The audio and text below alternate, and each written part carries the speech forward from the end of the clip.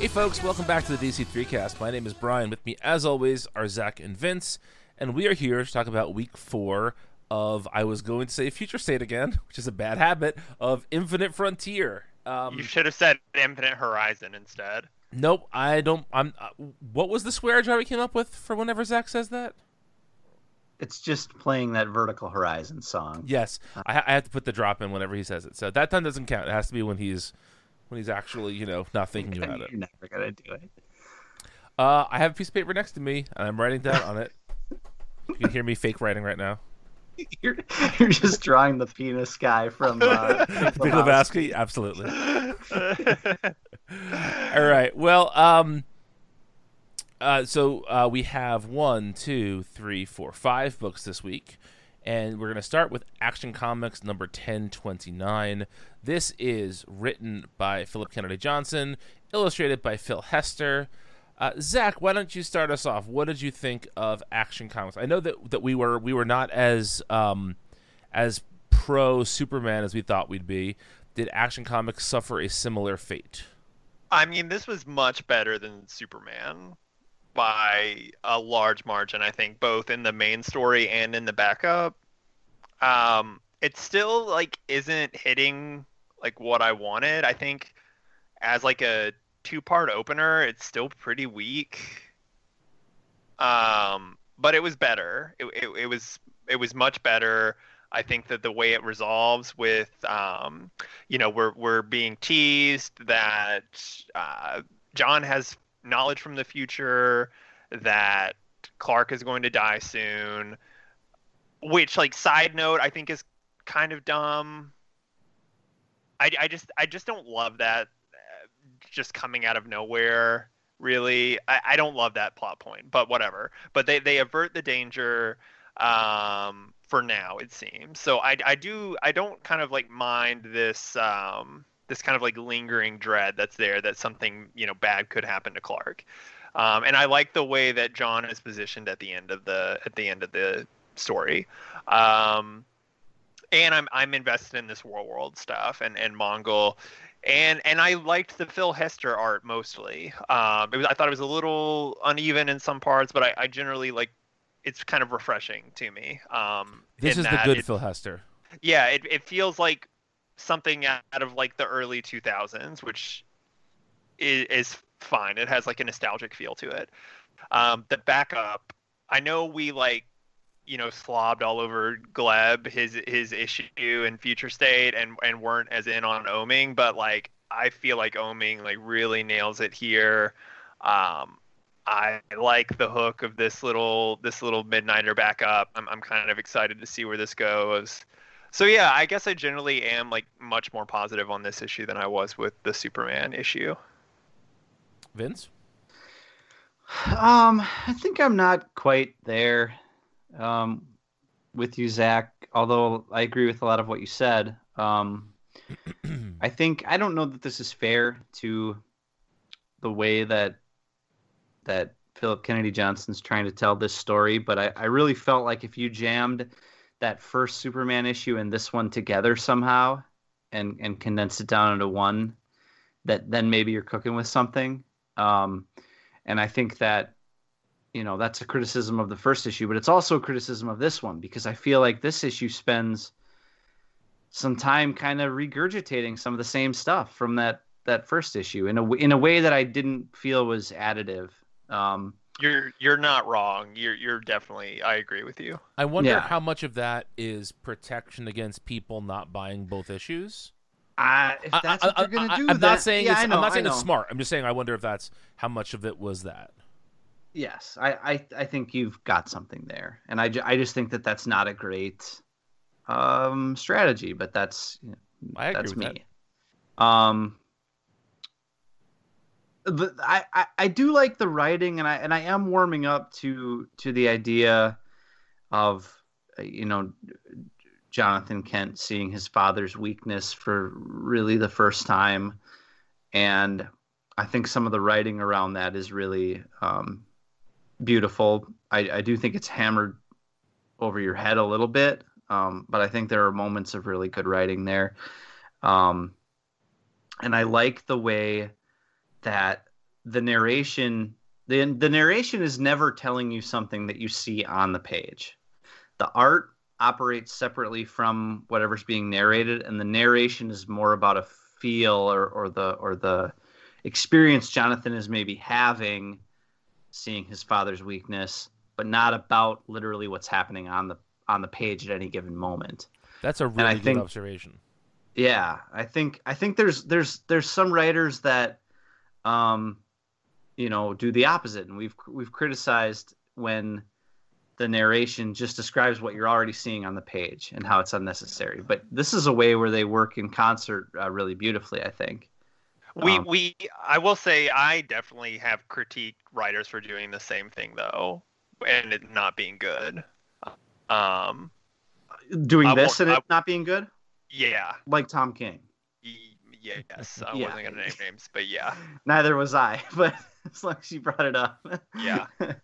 But I like the way it works here because it's sparse and it's not the thing that, again, not to talk about King, I don't want to get in that space, but like the thing that King does is, to me, he draws too much attention to it by like being too referential to outside works or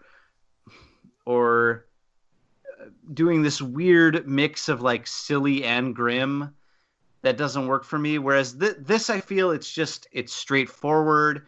It's succinct, it's not trying to be too clever. It's not calling attention to itself. And that's the difference. And I don't know, that may strike some people differently, but to me, it struck the perfect note here, doing a similar thing that I think, like you said, Zach, is bungled by other writers, at least in my opinion. Yeah, I think I agree with mostly what you guys are saying. I would argue that this is like infinitely better than the Superman issue. Like this has me excited for this run. There are still elements of the run that I don't know if I'm going to ever like love, but I feel like this is more or less what I would hope a new Superman status quo would present. Just because I feel like there are things here that we really haven't seen before. Yes, we've seen Superman, potentially dying before. I'm not, that idea is not a brand new idea. But this idea of like John having knowledge from the future, that's something I can't really remember another Superman story doing. Not about John, just about, a character sort of having like knowledge of Superman's fate or whatever. That felt new and fresh to me. I like the idea that there is something that is hurting Superman from beyond this rift that we don't know what it is, and it's not just kryptonite. I feel like so many times Superman is not given plausible threats in terms of his physical well-being. And while I know that that's not the point of Superman. The point of Superman is not to put him in a situation where everything hurts him. But every now and then it's nice to have a Superman story where he seems like maybe this is actually going to really impact him. So I thought that the sense of dread that is built into this is actually pretty interesting. I also liked the scene of the scientists on the on the spaceship rather, like basically selling out Amanda Waller. I liked the idea of them being legitimately fearful for their lives and trusting Superman, even though they know it's going to essentially get them in trouble with their boss. I thought that was a nicely played moment in the story. Overall, I thought this was good. Like I said, there are still some things I don't particularly love how long it's taken us to get to this point. I feel like essentially you could have almost eliminated last issue and not lost anything. Story-wise, I think so. Yes, actually, I agree. And so, like, I think if this was the first issue of the run, we'd all be feeling differently about it than if this is the second issue of the run, because this does, in a way, sort of retread stuff we've seen before. Yeah, and I think ending with the Mongol stuff was a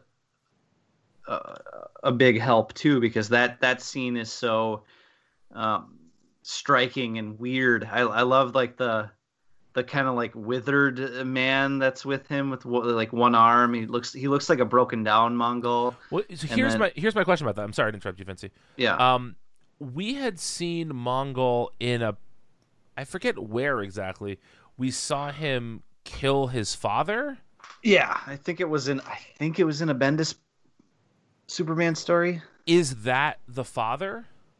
I kind of thought that, yeah, and then there's almost like this baby Mongol being grown in this other person's helmet, almost like a Krang suit, but Yeah. yeah. I just love how striking and weird all that is, and It feels like very they look like Hellboy characters to me. well, the Hester Yeah. art helps that, right? The Hester Yeah, art it does. Yeah, helps absolutely. with that tone. And I love Hellboy, so that's music to my ears. I like that stuff. But yeah, I thought that overall this was, like I said, this was much better. I do think it feels somewhat unnecessary and false. It feels like it doesn't feel like a true second part of a story. It feels like oh shit, what if people didn't buy the first part, which we said before is not necessarily great. I do want to talk about the backup for a second. I like the backup a lot. I think it's a fun sort of situation that we find the character of Midnighter in. My question for you guys is, has his name always been Lucas? It definitely has been for a while. Okay. I did not remember that. I don't remember where that was introduced, if that like dates back to the like Ellis stuff or if that is a newer thing, but I definitely know that at least I kind of think some like at least like post New 52 somewhere in there that was introduced or Okay. it existed at that point. I have no recollection of that. But no, Vince, what did you think of the backup? It was fine. I thought it was fairly boilerplate Midnighter stuff. I think that the idea that he's from the future state timeline and trying to get back is a interesting wrinkle. But I think like this idea that the computer in his head is in conflict with him. I don't know. We've seen that plenty.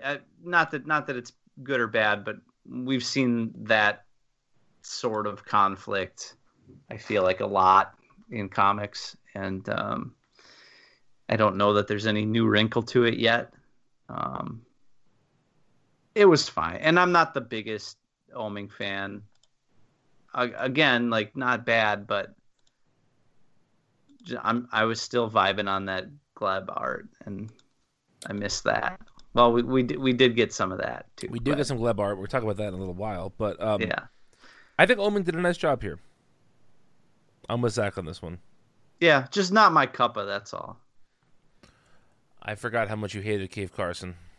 I didn't hate Cave Carson. What are you talking about? I don't know. This conversation leads me to believe maybe you did hate Cave Carson. Jesus Christ. Just kidding.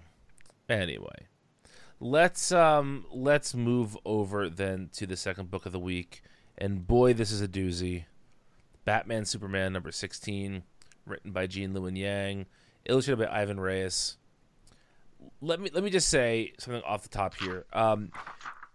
This maybe wasn't my favorite story from this event yet. Not event. This sort of. So it wasn't the best in continuity Superman story that we've ever had. That's not what I said.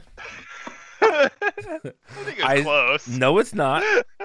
Not even close. He said Superman and Batman story. I don't need. We'll best check one the ever. tapes. We'll check the tapes. Let me just finish. What I'm saying is, while this may not be my favorite, I think this is by far the most creative and impressive story we've seen as part of Infinite Frontier so far. Vince, I'm going to let you slobber all over this one for a minute. This whips so hard. It rules. I think like the thing that I love about it, beyond just this like gorgeous, twisting, strange film strip panel structure that Brius uses, and the telling of the two stories simultaneously, and the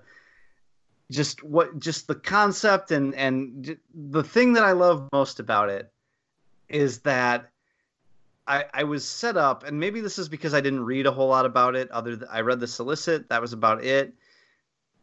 I was not prepared for it to be both a like golden age / like early film reel the serials.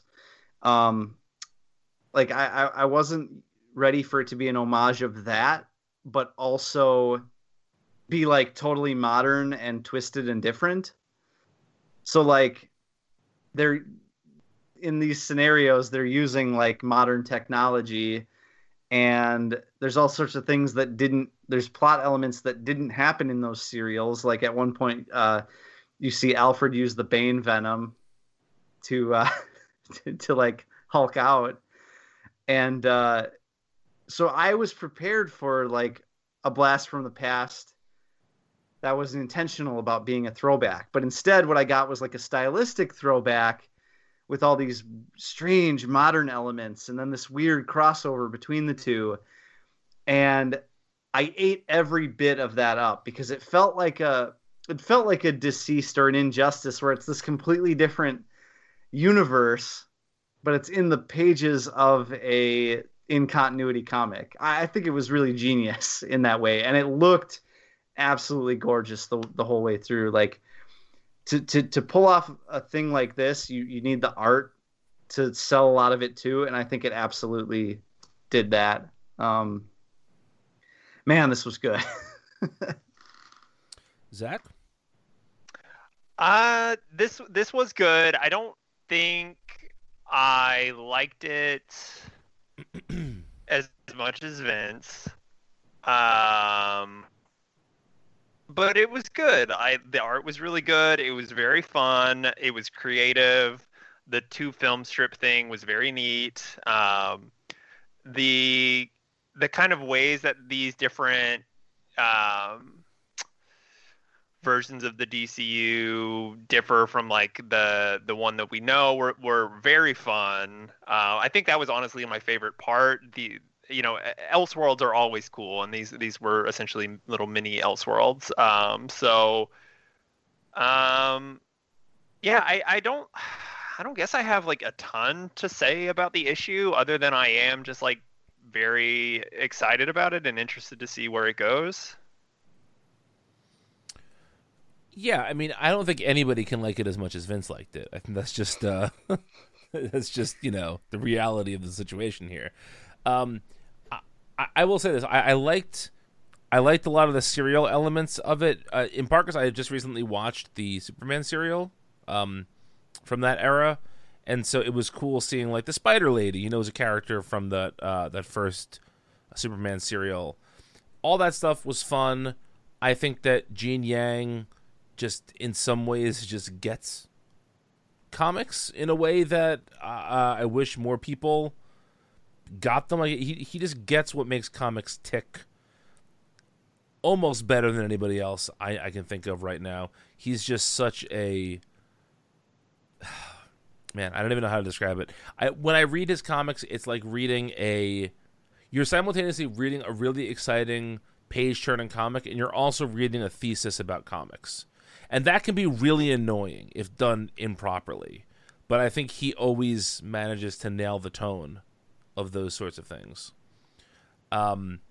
This is the best Ivan Reyes art in quite some time, I think.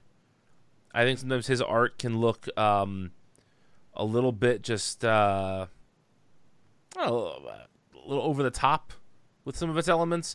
I feel like this was restrained in the places it needed to be restrained and got silly when it needed to be silly. Overall, I really did enjoy this. Like I said, I don't know if it's my favorite comic from this run, only because I feel like one of the joys of a new DC status quo is seeing how all this fun stuff fits together, and this sort of lives on an island. And that's not a criticism of the comic. It's just that in terms of what I'm getting excited about in my reading right now, it's more of the interconnected stuff. But yeah, I thought this was a lot of fun. Any other Batman Superman takes? Vince, you don't want to throw out one more woohoo for Mary Todd, or what's the name of that Sufjan song? The woohoo for the Polar For the Polar Man, right? yeah. No, Okay. I said my piece. No more woohoos. Yeah. Not till next time. Okay. That brings us over to Detective Comics number. Gosh, what number was this? I didn't. 1034. 1034. Okay. And this is the first issue by the team of Mariko Tamaki and Dan Mora after their Future State run. I guess I can start talking about this. I feel like we get a lot of Bat comics that are set in Gotham, but this comic takes great effort to really be about Gotham City in a way that we haven't seen a book be about Gotham in a while. I don't mean that in a way where like Gotham Central, where that's about the Gotham Police Department, or even like, a Bat team up book, but this really feels like it's about the city itself. And I'm not going to be a cliche and say like Gotham is an important character in this story, but it just feels like this is the most focused on sort of the regular citizens of Gotham, even though we're dealing with the elite here. You understand what I'm saying? It's the most like Gotham focused book we've had in a while. Batman appears in 2 sequences, and that's it. It's a lot about Bruce. It's a lot about sort of the status quo after the Joker War, which is something that I feel like in any other line of DC Comics, whether it's the Superman books, the Justice League books, nothing would be referenced this overtly if it wasn't in a Bat book. But the Bat books, as we've talked about before, always kind of carry over from status quo to status quo. And so this is very much an issue that deals with the fallout of Joker War. And I like that.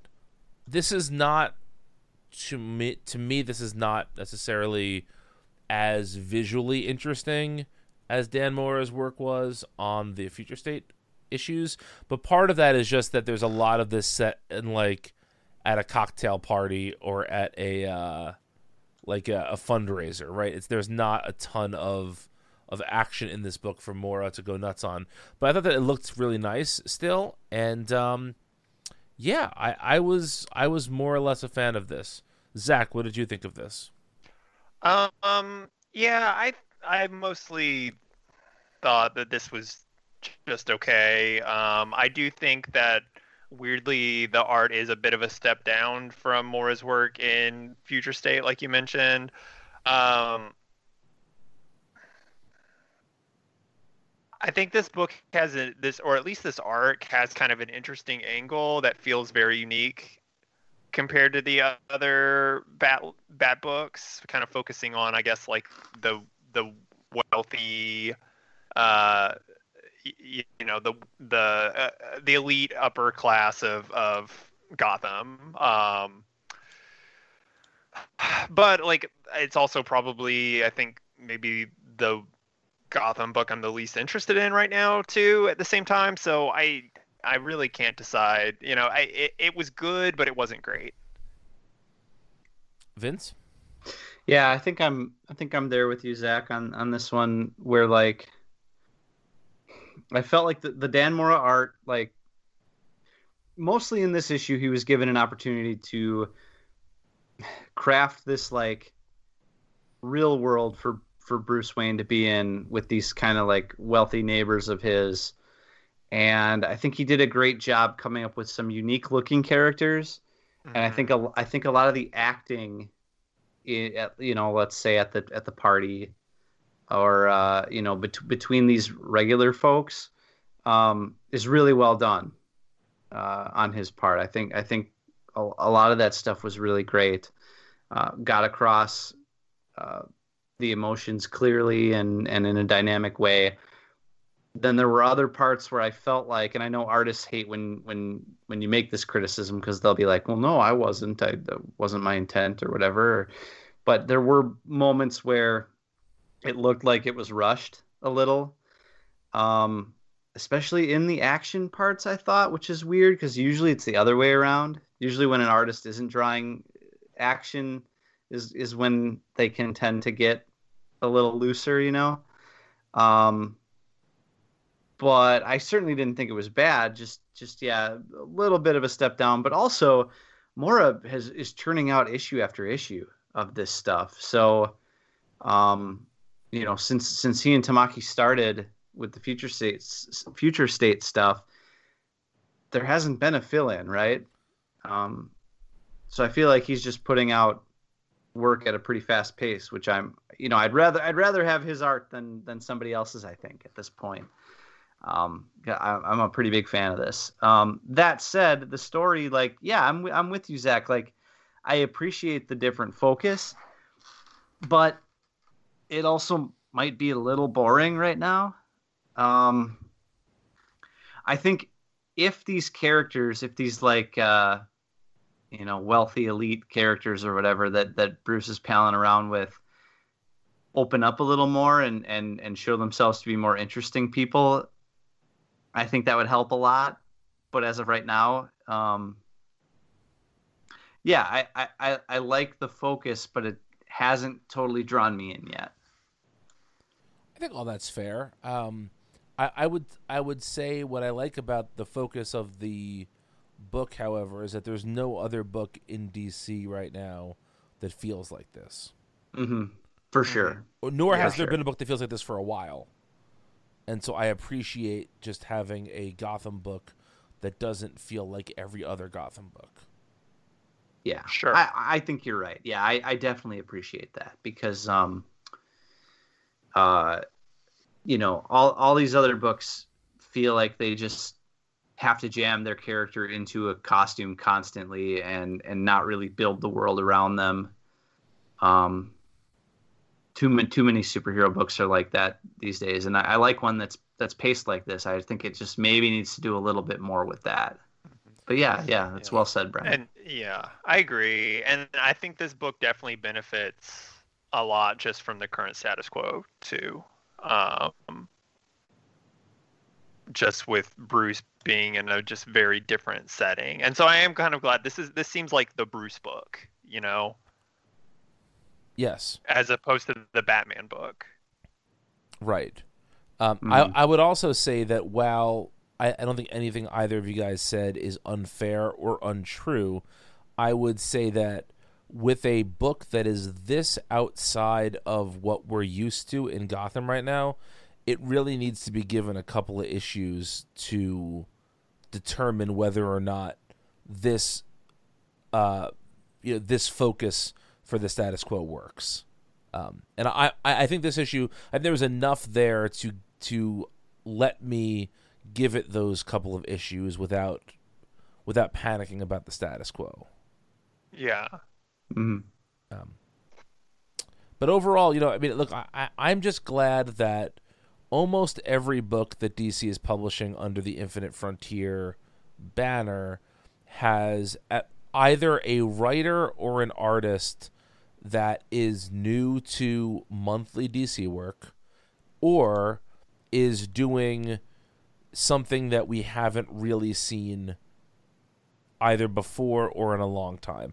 There are very few books in this Infinite Frontier that feel like they could have happened with these same creators a year or two ago.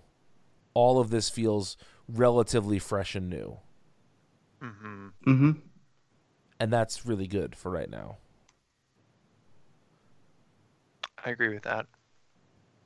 All right, well, let's take a break, and when we return, we'll talk about the last... Oh, sorry, first we got to talk about the backup here. I almost forgot. Oh, we do? Yeah. Yeah, so this is the second part of the Robin story, written by Joshua Williamson, illustrated by Gleb Melnikoff.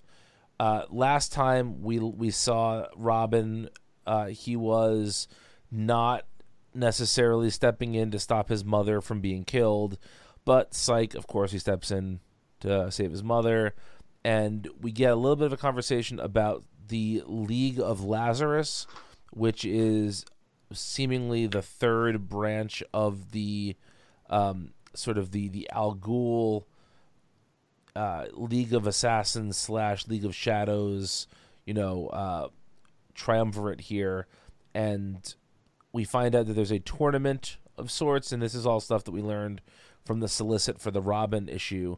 But the thing that I want to talk about, and this is going to come as no surprise to anybody, is that the last page of this reveals who the champion for the League of Lazarus is, and that champion is Connor Hawke. Now, if you don't know who Connor Hawke is, in the 90s when DC was killing off a lot of its characters, Oliver Queen was one of those characters killed off, and Connor Hawke was Oliver Queen's illegitimate son who took up the mantle of Green Arrow for a bit. He's a character we have not seen in... I literally cannot remember. I think he maybe showed up in the New 52. There was like a fake Connor Hawke in the New 52 who I don't think ever did anything heroic. Right. He just existed. Yeah. So it's been a long time since we saw Connor Hawke, but I always thought the character was actually pretty interesting. I want to say the last real Connor Hawke story we got was maybe in a Convergence story? Maybe? Yeah, maybe. Who knows? Regardless. Who could say? Yeah, who could say? It's really nice to see DC bringing some of these characters back, and I had sent a message to our friend Josh Williamson about this, and he just sent me back the gif of Nicolas Cage in Con Air getting the wind blown through his hair, and so that was the perfect response to my my message about Connor Hawke returning. Con Air Hawk. Exactly. Yeah. Well, Zach, you go off while Brian picks up that name he just dropped. Yeah, he did. That was, that reveal, I won't say like my jaw dropped or necessarily, but like it was a good reveal. It definitely took me off guard. It definitely surprised me, and it definitely made me a lot more interested than I already kind of was in this Robin book. So two things. Tournament arc. Connor Hawke. I'm like, okay, absolutely, yeah, I'm in. This sounds great. Gleb. Three things. I'm here for it. Yeah, this is good.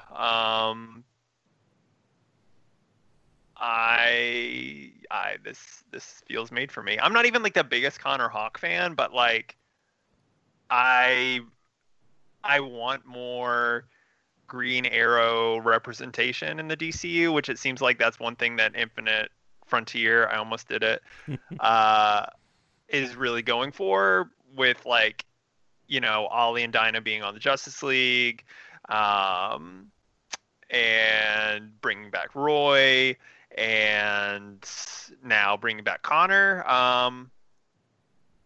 Yeah, it's good. Vince? I knew you were gonna flip for the tournament arc, Zach, because as anybody who knows us knows, you and I want nothing more than comics to become manga. And they are becoming manga with this, and it's, at an alarming rate. It's at like an alarming rate. They become manga more and more with each week. Yes, and it rocks. It absolutely whips. I love the vibe this is going for. Like, I just think it has such a, there's not a whole lot. There's not a whole lot that can happen in this backup. It's fairly short, but like, it just has this confident vibe, and it's the art, and it's the succinctness of the writing, and like Williamson just gets to the point, and bringing back Connor Hawke, like, I can count the number of issues probably on one hand that I've ever read of DC Comics that had Connor Hawke in them. So I don't have any connection to the character. But what I love is so whenever there's like a relaunch or something and they're like bringing back characters or whatever, I don't want to see them all come out of a portal at once and say like, okay, everybody's back now. On your left. Yeah. Yeah. I found that I actually don't want that. What I want is, I want all the characters back, but I love the idea of bringing them back in these strange ways. Like, Connor Hawke doesn't come back and all of a sudden he's part of like Ollie's life again. he's in this completely unexpected place to find him, you know? That's what I want, but I want it to be done at an accelerated rate. Like, I don't want to wait. The thing that drives me nuts about DC's relaunches is that you have to wait so long to get a lot of this stuff back. You know, Rebirth happened, and we basically had to wait until the end of Death Metal to, like, we haven't even totally made good on all that stuff yet, but, like, to Still mostly no make... JSA book. Right, exactly what I mean, yeah. Like, we've at least made good on a lot of it. I want that stuff to come back, but I want it to happen at a faster pace. And I think bringing Connor Hawk back would you say that you're tired of a medium pace? I'm tired of a medium pace, and don't bring up the shampoo bottle. Conditioner is better.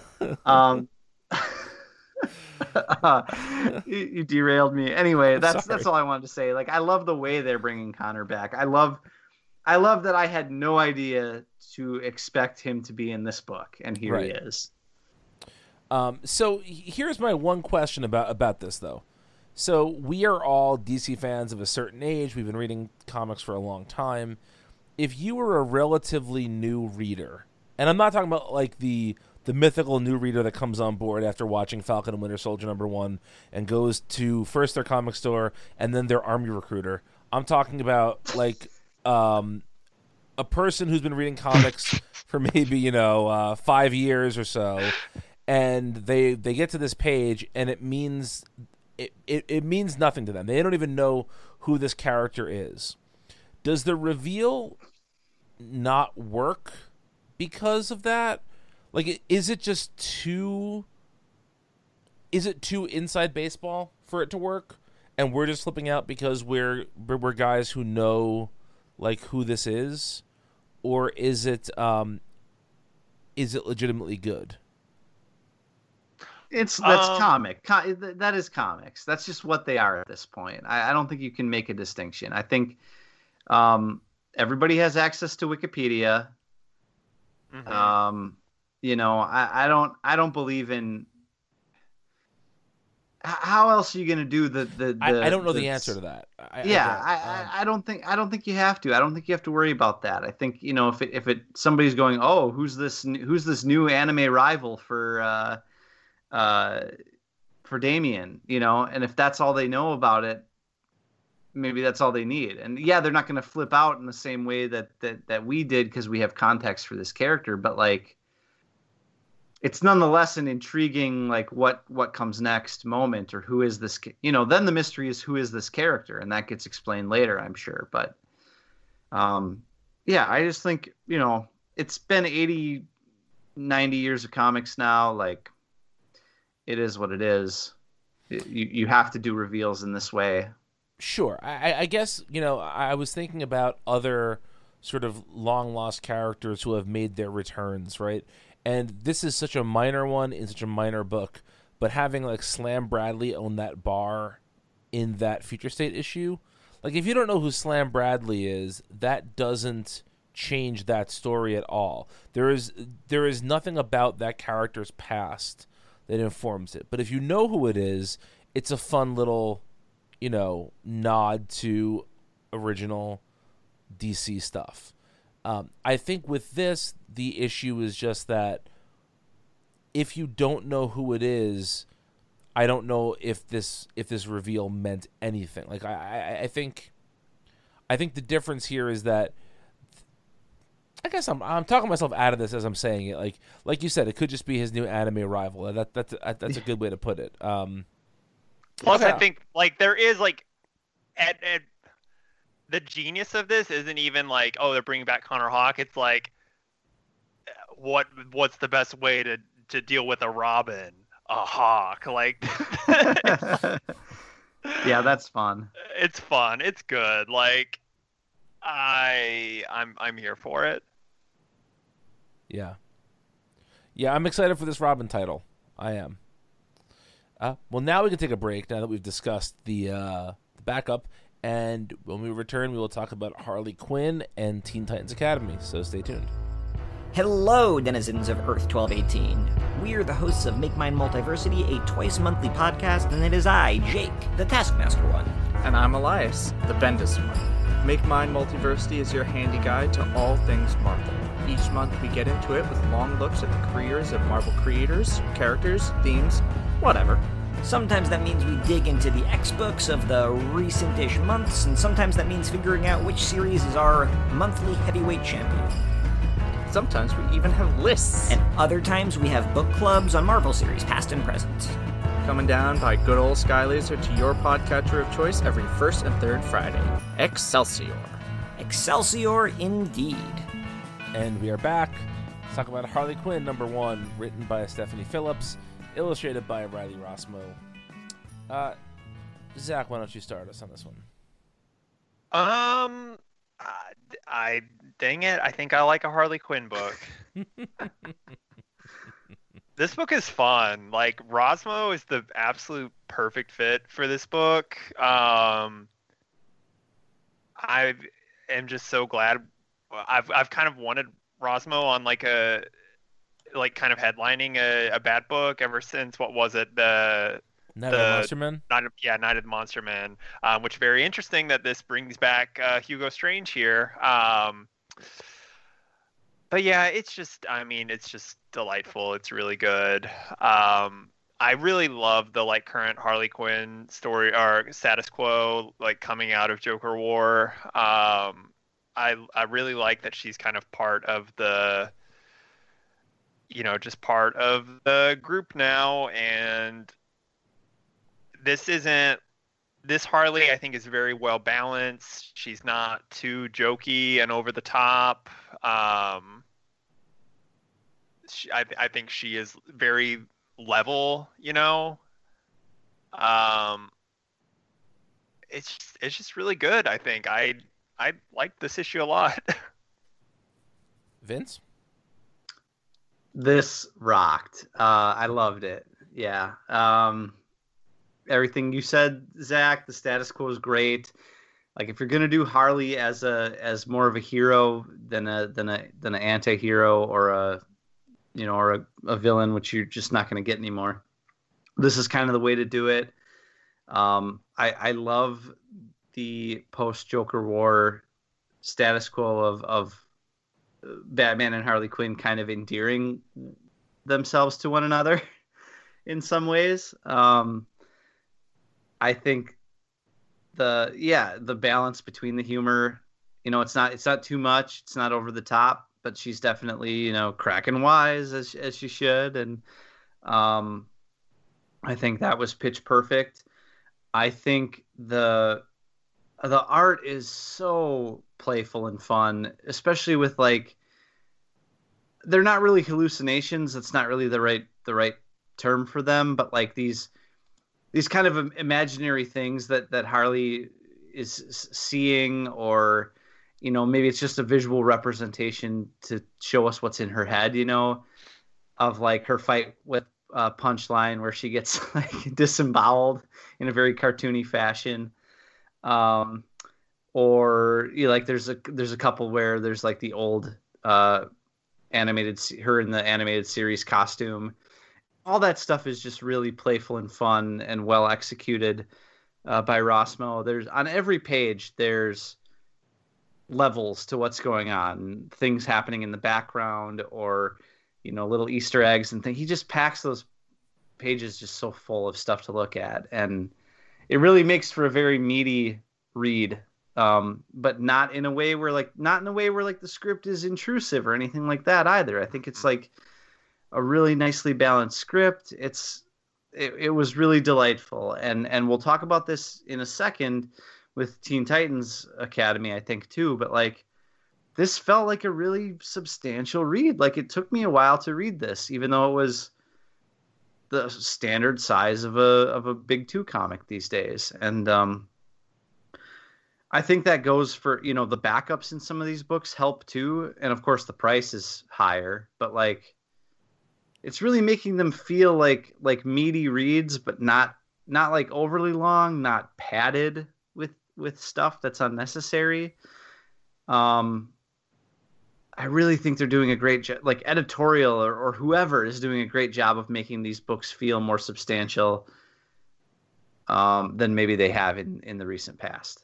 And this is a great example of that, I think. I definitely agree. I think so much credit should be given to Phillips' script here, both in, it is robust without feeling overly wordy. It's just like I said before, just like a really well written Harley Quinn who's not annoying, I guess. She's not obnoxious, yeah. She's not obnoxious. Yeah, she's like spunky and like what you think of with Harley Quinn. But yeah, she's just not. It's not a chore to read in the way that some other Harley Quinn interpretations have been. So yeah, it's just really good. When who was it that took over Harley Quinn last? Sam Humphries, yes. When Sam Humphries' Harley Quinn started, Vince said something along the lines of like, "I like every Harley Quinn run for 5 issues, and then I'm tired of it." I think this might be the first Harley Quinn run I don't get tired of after 5 issues, because I really enjoyed this as well. This script was, I mean, there are 3 issues this week in Harley, Teen Titans Academy, and Batman Superman that I think all do really interesting things with their scripting in particular. And we'll talk about the Teen Titans one in a minute. But the thing that I thought was so endearing here was that one of the things I like about a Harley Quinn title conceptually is that usually the book tends to match her personality a little bit, in that it's a little bit more chaotic, it's a little bit sillier than your normal superhero fare. This still had that, but it didn't have it so much that it felt out of place within the rest of the Gotham status quo. Like, I think sometimes, especially the Palmiotti Connor Harley Quinn, did not feel like you were reading a DC comic. It felt like you were reading a Harley Quinn comic. And this feels firmly in the current Gotham status quo, so I appreciated that quite a bit. The script is also legitimately funny. There's a moment where Harley Quinn talks about how she should be helping the clowns because she's a licensed therapist, and Batman says, "There's no way your license is current," or something like that. Like, your license must have lapsed. Like, that's a really funny line, and it's sort of just tossed off there, and it's really clever. And then the Rossmo art. There's a page where Batman is fighting the clowns, where all the action takes place within a silhouetted bat cape. Like, it's all happening within this, and it's a gorgeous page.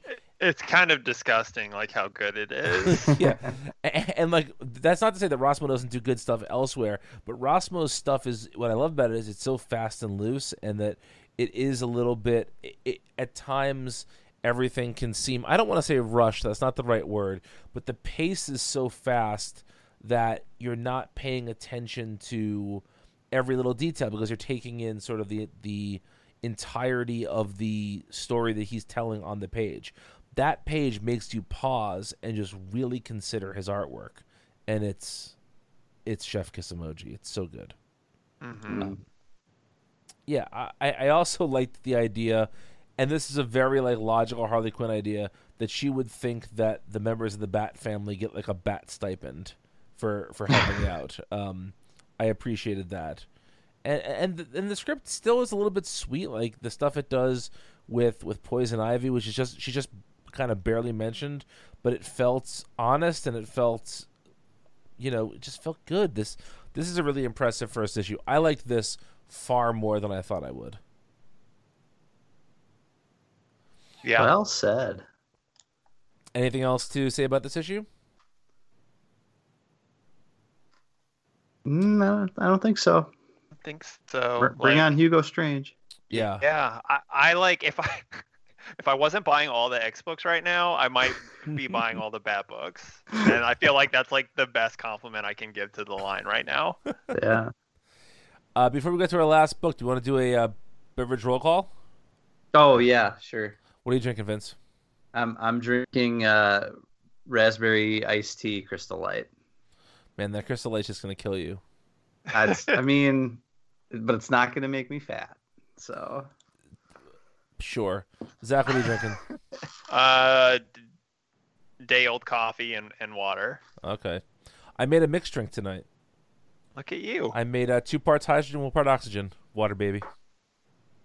Shut up. Get out of here. I quit the podcast. It wasn't that bad. Maybe it was. Okay. Let's get to the final book. Let's get to Teen Titans Academy #1, written by Tim Sheridan, illustrated by Rafa Sandoval.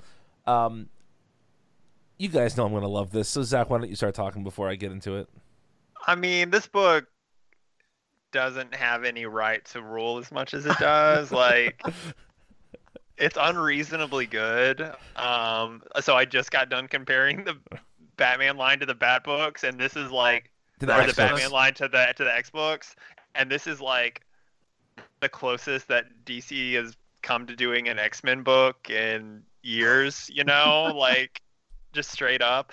Also, It's an X-Men book it- in Future Foundation costumes. Yes. Yes. Oh, yes, absolutely. Yeah. Why isn't Hickman writing this? It's because Tim Sheridan's doing it, and he's doing a great job. I just can't. I can't get over how good this is. I was gonna say this is doing the thing that we always want DC Comics to do, which is like move the kind of like previous next generation into the leading role.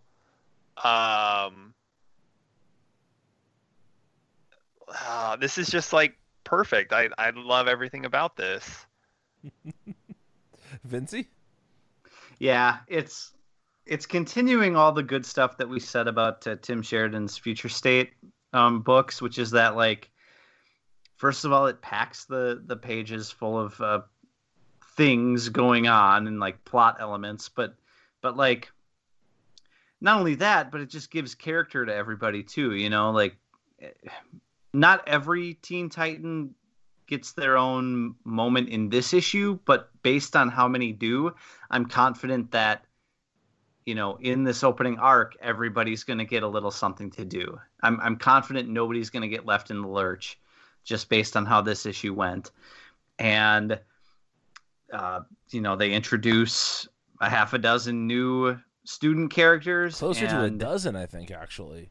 Well, maybe, but yeah. Well, what I was going to say is, like, you know, yeah. What I was going to say is I can tell you a little bit about a half a dozen of them, probably. Okay, fair enough. You know, sure. Yeah. And I think, you know, there's some clever characters here. Like Stitch is a very clever concept for a character. Brick, who bricks telephones with an EMP or technology in general, I guess. Again, like a very goofy superhero thing, but like totally relevant, and I can see where they're gonna mine conflict out of that. And Gorilla Greg, yeah, and just this like danger room style training that they do, and Dick as all of them as teachers, but like Dick as like the headmaster or whatever, or I don't know, maybe Corey's the headmaster. They kind of are like co-leaders, it seems. Also might be getting back into it on the side. You never know. But I like that little like hint to their former romance was in there. This is also X-Men polyamory. Yeah. Like, because we also know that he and Babs are maybe a thing. Oh God, currently too. So I'm not one of those like people who like ship characters and like talk about it online or anything, but I do love a good triangle. and like if that's what they're setting up here, like, oh, those are always such like juicy opportunities for drama, right? Like these comics are soap operas, right? You got to have a little bit of that, and I feel like that, Brian, like you said with the Detective Comics issue, that is also a thing. Like superhero romance and like the foibles surrounding that is something that has been like not completely absent, but pretty lacking since the New 52 started, you know? Mm-hmm. They tried to do it with Superman and Wonder Woman. It didn't really stick, and they don't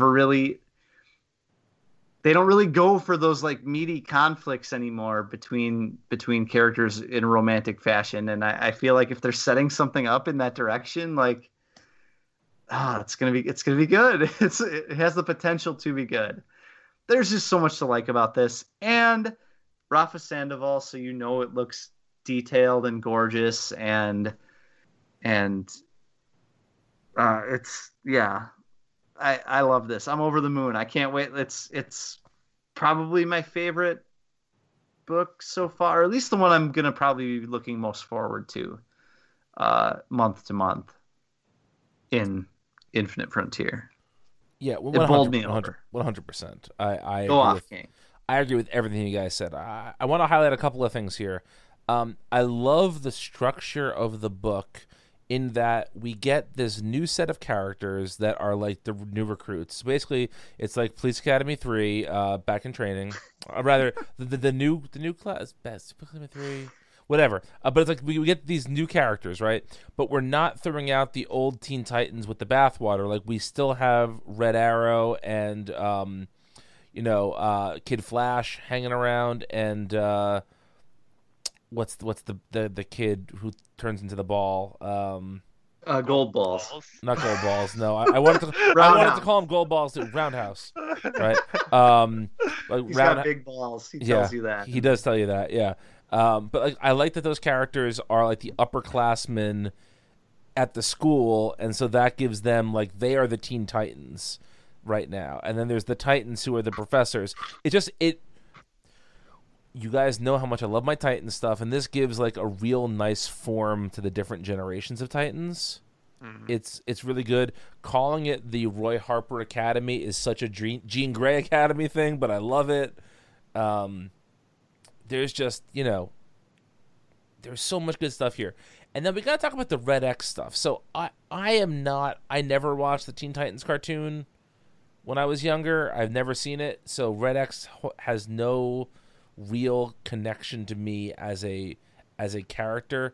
But I think that Sheridan has done such a good job of seeding all this mystery without it feeling too heavy-handed. Like, there's a lot.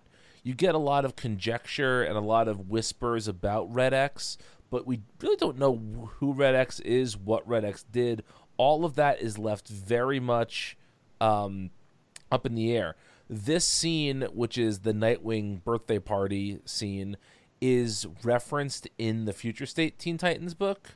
We get a flashback to it a little bit, and so it's cool to see it here. I mentioned this when I spoke to Tim Sheridan on the show.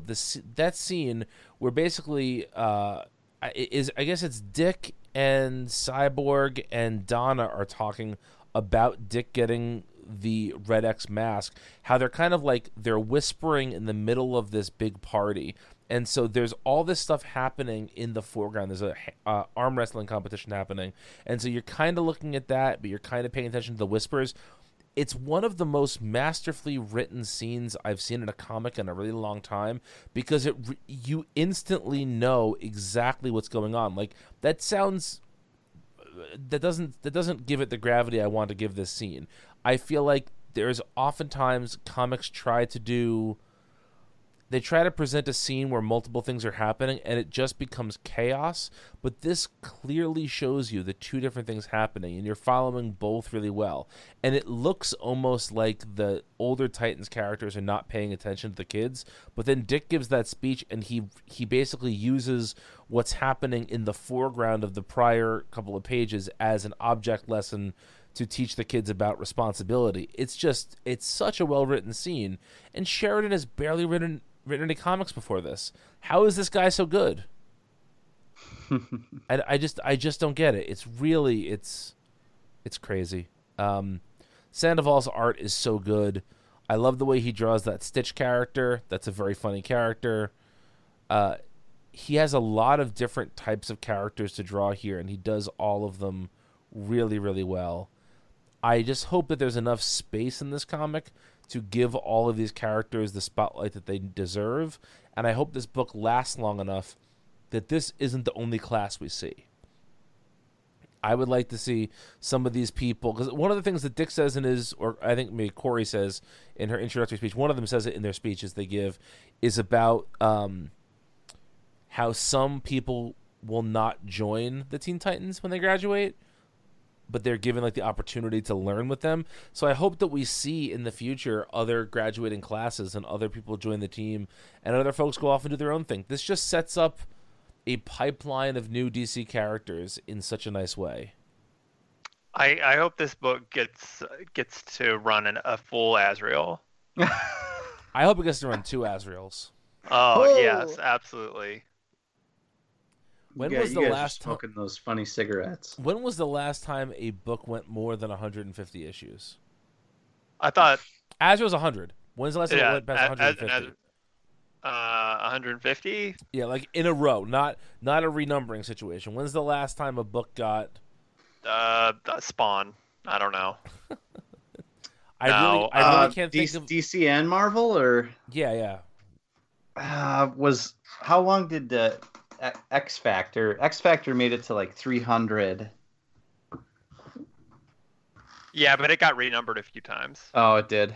Yeah. Like before it made it to 300. Yeah. Definitely. All right, never mind then. Yeah, because there was like the Peter David. Well, Was it JLA then? Was it there was that JLA. I don't. No, JLA No, didn't make JLA it that big. I don't think that high. I don't think No? the Morrison No. JLA, the one that Morrison started. It got close. I think it got to like the 120s or the 130s. That Let might me be look. 126. Yeah, damn. It's just crazy. I mean that's a good guess, right? That is a guess. That's. I thought it just got. I thought it got to just over 100. So you're certainly closer than I would have thought. Yeah, I can't remember last time a book went for that long at all. One of the longest runs that we've had, like in modern comics, is Josh Williamson's Flash, which is crazy because that. I mean, if it wasn't for double shipping, that wouldn't have got to 100 issues. But that's the reality that we live in now. Yeah, Teen Titans Academy is so dope. It's great. It's fantastic. So this is the time of the show when I would normally ask Vince what's coming out next week, but there's only one comic coming out next week that we're going to be talking about, and that is the first issue of this new Infinite Frontier Flash run. So what we're going to do next week is we're going to talk about the Flash, and then we are going to rank all the first issues that we've had so far from Infinite Frontier and come up with a definitive ranking of the books so far. And I have to say, with only one book left, I don't think there's been a 100% clunker bad issue yet. Yeah, I mean, I think the closest one was that issue of Superman. Mm-hmm. Yeah. And that wasn't bad. It just wasn't very good. Mm-hmm. This is fun, guys. Comics being good, who'd have thunk it? Who'd have thunk? I mean, they've been good for a while in some places, Right. in certain areas. Mm. In a place like Krakoa, shall we say? Yeah, that's it. They fell off. No, they did it. You're a madman. I don't know You're if they also fell the off or guy who not. said, like, oh, Hellions isn't good. I don't like it. When you hadn't even read the good issues yet. I read the first 3 or whatever it was. Those aren't the good ones. Well, I'm a busy man. I can't wait around for the good ones, my friend. They had 3 months to get me. Oh, I love you. I love you too, man. You're still not gonna get my Bud Light though. Zach is way too young to remember those commercials. Come on, what are you talking about, Vincey?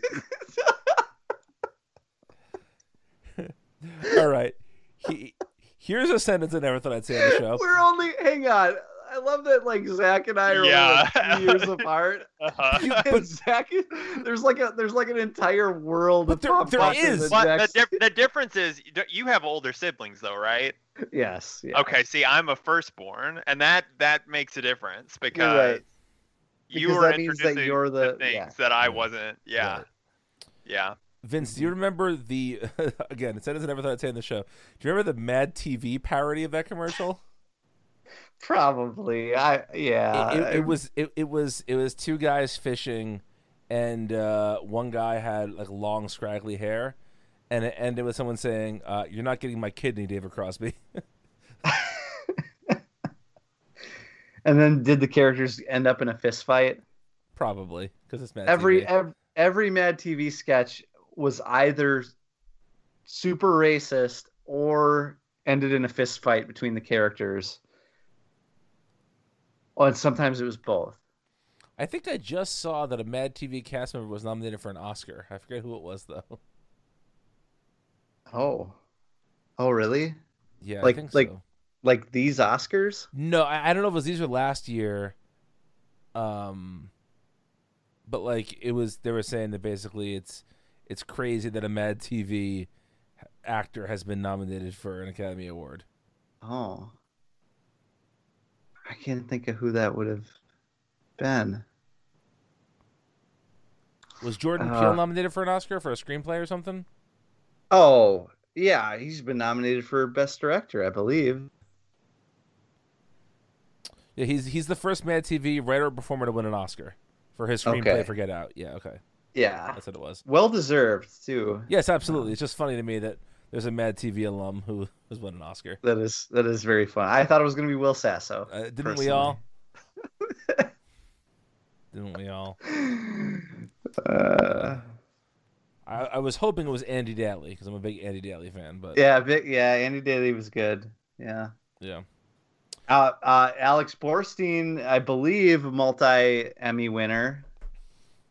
The less said about her on Mad TV, the better, I'd say. There's a lot of racially improper things that happen there. What are you talking about? You know what I'm talking about. I'm gonna try to get you to do an impression. I don't know what you're talking about. Nope. You're gonna have to tell me. You're gonna have to give me an example. Can you do a voice? No, I can't. I have lost the ability to do impressions. So you used to do that voice, is what you're saying. Fuck you. Anyway, you can find 2/3 of us on Twitter. I am at Brian Isenap. And I am at Walker Fox. If you need to find Vince, he is posting on the Mad TV Reddit channel right now, subreddit right now, and I'm buying Mad TV NFTs. The fact that I understand every part of that sentence makes me mad. Anyway, don't buy NFTs, folks. Yeah, please don't buy NFTs. Yeah, that's all. Thanks for listening. We'll see you next week. Bye.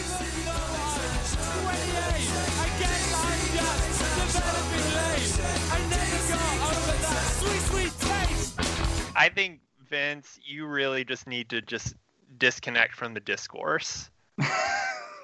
I don't even participate, though. I just observe it. I'm just. I know you need to stop. You said that you check the trending tab. That's the sickest thing I've heard all month. That is insane. Why would you ever check the trending tab? You check the trending tab. You go to RDC Comics. Like, you set yourself up for failure.